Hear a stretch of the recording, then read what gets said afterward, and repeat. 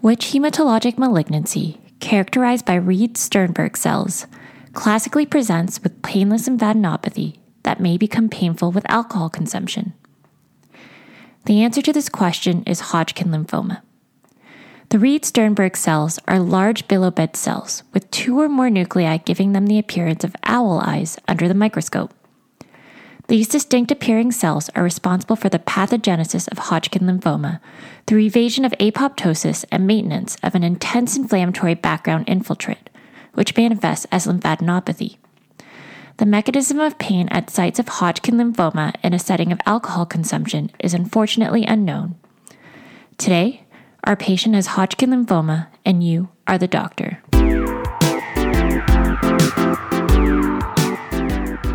Welcome to The Internet Work, a podcast written by medical residents meant to serve you better on the wards and on call. Today's episode is titled Lumps and Bumps, Approach to Lymphadenopathy with a Focus on Hodgkin lymphoma. Time for a minute physiology. Lymphocytes are white blood cells tasked with innate and adaptive immune response against invading pathogens. Lymphocytes are subcategorized into B cells, T cells, and natural killer cells, or NK cells.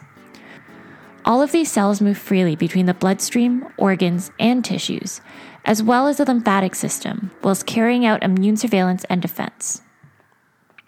Lymphomas are cancers derived from cells that would, under normal conditions, develop into mature lymphocytes, while non-Hodgkin lymphomas may arise from any stage of the B cell, T cell, or NK cell lineage.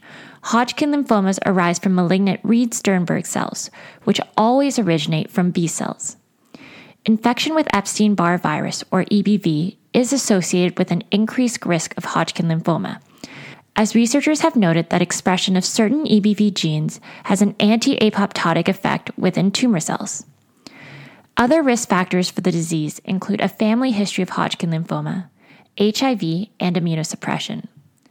Given that positive family history is a risk factor, there is a suggestion that there may be a genetic predisposition to Hodgkin lymphoma or a common environmental trigger. Immunosuppression, for instance, from HIV, treatment of post-organ transplant, or for treatment of autoimmune conditions, generally results in increased rates of infections, including EBV, as well as an impaired cell-mediated host immune response against B cells that exhibit malignant transformations.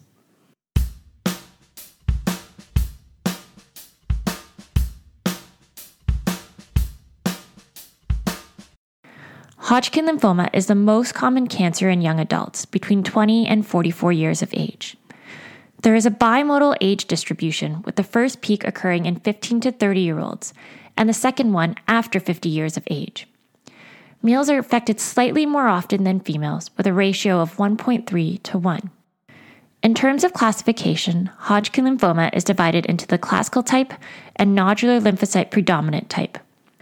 Classical Hodgkin lymphoma represents 95% of all Hodgkin lymphoma cases and is histologically subdivided into nodular sclerosis, which is the most common type, mixed cellularity, lymphocyte-rich, and lymphocyte-depleted. Although these subtypes vary in presentation, epidemiology, and association with EBV, management is similar across them.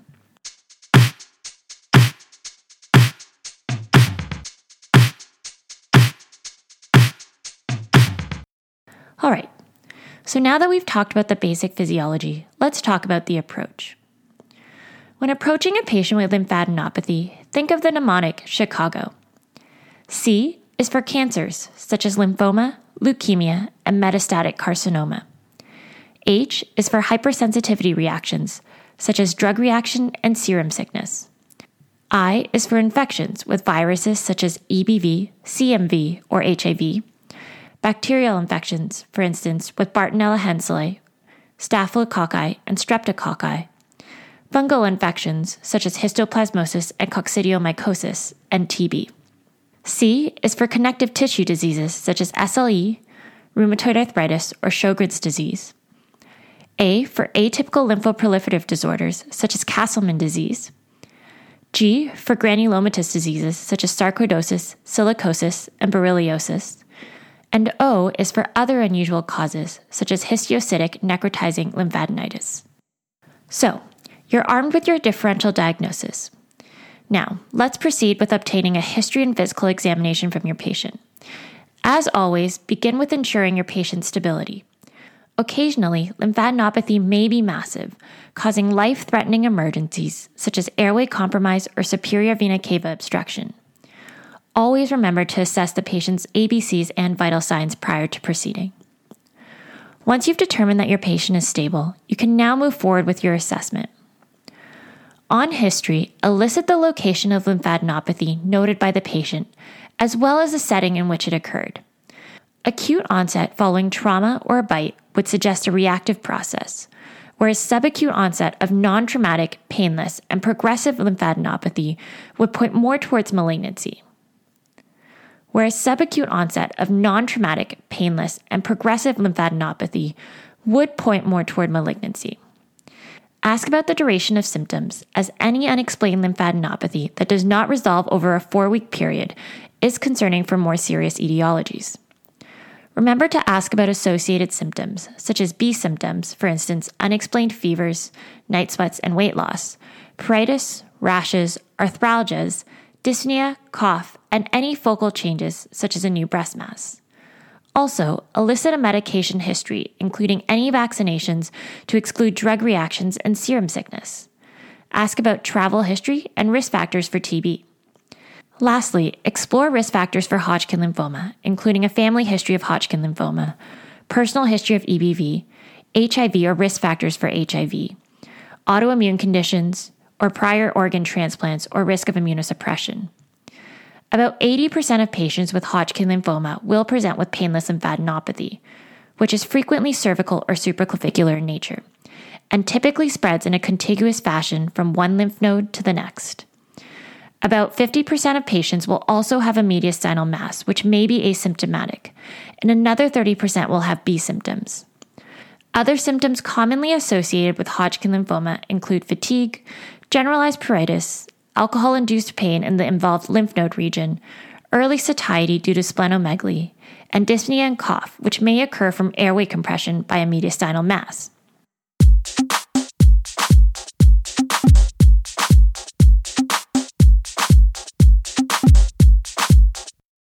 The physical exam should include a complete examination of the lymphatic system, including all lymph node groups bilaterally, the oropharynx for adenopathy and Waldeier's ring, and the spleen. Determine the location, size, and mobility of the involved lymph nodes. Nodes that are greater than 2 centimeters, hard, and fixed are the ones that we're concerned about for malignancy. Also, perform a complete head-to-toe exam, since liver, lung, bone, and bone marrow are other common sites for extranodal disease in patients with Hodgkin lymphoma. For localized lymphadenopathy, remember to examine the anatomic region drained by the effective lymph nodes for signs of infection or malignancy.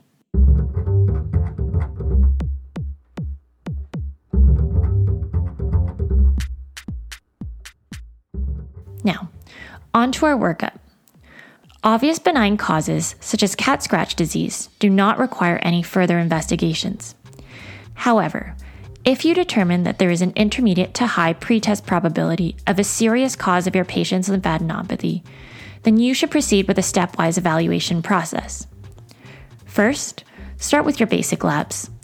A CBC with differential may show leukocytosis in cases of infection or malignancy, atypical lymphocytosis in infectious mononucleosis, possible cytopenias in connective tissue disease, eosinophilia in hypersensitivity states, and blasts in acute leukemias. An elevated uric acid secondary to increased cell turnover is often seen with hematologic malignancies. Also, remember to order extended electrolytes to assess for hypercalcemia, which is often associated with lymphomas. Lymphoma cells produce activated vitamin D, or calcitriol, which leads to increased intestinal calcium absorption as the most common mechanism of hypercalcemia. Furthermore, uric acid and extended electrolytes are necessary for the assessment of laboratory tumor lysis syndrome. Blood cultures and serologic studies are useful when there is a high suspicion of specific infections such as cellulitis, EBV, or HIV. An autoimmune workup should be considered for patients with lymphadenopathy and concomitant rheumatologic symptoms. An ACE level may be ordered in patients suspected of having sarcoidosis. However, keep in mind that the specificity of the ACE level is highly variable, and the sensitivity increases with the stage of disease. A peripheral flow cytometry will identify if there is a clonal population of leukocytes suggestive of lymphoma or leukemia. Other additional blood work for Hodgkin lymphoma includes the following tests: ESR and albumin, which are necessary for risk stratification, creatinine, liver function tests, liver enzymes, and LDH, which are all required for the assessment of organ function prior to chemotherapy. A pregnancy test should always be completed in females of childbearing potential. And hepatitis B and HIV serology should be completed, as positive serology may have treatment implications. In terms of imaging, chest X-ray is indicated when evaluating for a mediastinal mass in suspected lymphoma or sarcoidosis. A PET or CT scan of the neck, chest, abdomen, and pelvis is necessary for the purposes of staging lymphomas. If a PET or CT scan is not available, then contrast CT may be used instead. Generally, this does not need to be done urgently overnight. A bone marrow biopsy is required only if there are B symptoms, concern for advanced stage of disease, or cytopenias. Lastly, any unexplained lymphadenopathy lasting more than 1 month and any lymphadenopathy with multiple high-risk features usually requires a biopsy. The gold standard is an excisional biopsy of the involved lymph node. However, it usually requires a general surgeon to perform this in an operating room, which is a time-consuming process. A reasonable alternative is to organize core lymph node biopsies through the interventional radiology department. Avoid fine needle aspirations, as they produce tissue samples which are inadequate for analysis of nodal architecture and flow cytometry.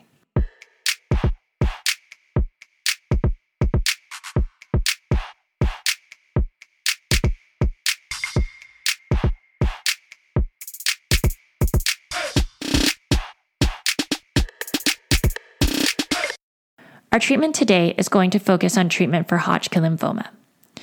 Combination chemotherapy constitutes the mainstay of Hodgkin lymphoma treatment in the modern era. The most commonly used chemotherapy regimen for both limited and advanced stage Hodgkin lymphoma is ABVD, which is composed of adriamycin, which is the brand name for doxorubicin, bleomycin, vincristine, and dacarbazine. Patients with limited stage disease generally receive fewer cycles of chemotherapy as compared to those in advanced stages. However, the use of PET scanning has revolutionized Hodgkin lymphoma treatment of all stages in the recent years. Nowadays, PET is often used as part of a response-adapted therapy, where clinicians are able to assess patient response after a few initial cycles of chemotherapy, and then modify treatment in ways that maximize curability and minimize toxicities. Radiation therapy used to be a major component of Hodgkin lymphoma treatment, but unfortunately often resulted in long-term toxicities, such as increased rates of lung and breast cancers, as well as cardiovascular complications post-mediastinal radiation. Over the years, the dose and extent of radiation therapy used in Hodgkin lymphoma has decreased dramatically. Now, thanks to advanced imaging modalities and effective second-line chemotherapeutic regimes, it is possible to avoid radiation therapy altogether in select patients with limited stage disease. Relapsed or refractory Hodgkin lymphoma is treated with salvage chemotherapy, followed by an autologous stem cell transplant. There is no standard salvage chemotherapy regimen. Commonly used protocols include GDP, which stands for gemcitabine, cisplatin, and dexamethasone, ICE, which stands for ifosfamide, carboplatin, and etoposide, and DHAP, which stands for dexamethasone, cisplatin, and cytarabine, to name a few. Treatment options for patients who relapse after an autologous stem cell transplant are individualized and may include an anti-CD30 antibody called brentuximab vedotin, immune checkpoint inhibitors such as nivolumab and pembrolizumab, radiation therapy, allogeneic stem cell transplant, adaptive T-cell therapy, clinical trials, or palliative chemotherapy. Time for a medicine minute. Did you know Hodgkin lymphoma is the most curable hematologic malignancy? Patients with limited stage disease have an overall survival exceeding 90%, whereas those with advanced stage can expect a survival between 75 and 90%.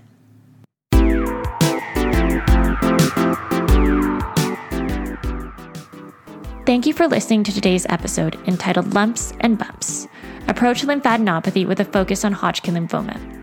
This episode was written by Dr. Oksana Motalo, internal medicine resident, and reviewed by Dr. Kylie Lepik, malignant hematologist, and Dr. John Neary, general internist. This episode was recorded and produced by Allison Lai. The Internetwork series was created by Allison Lai. Executive producers include Dr. Zara Morali and Dr. Leah Karianopoulos. Music production by Dr. Lakshman Vasantha Mohan. As always, we have an associated infographic at www.theinternetwork.com. If you like this episode, please like and subscribe wherever you get your podcasts. This is The Internetwork, and we hope to see you again soon.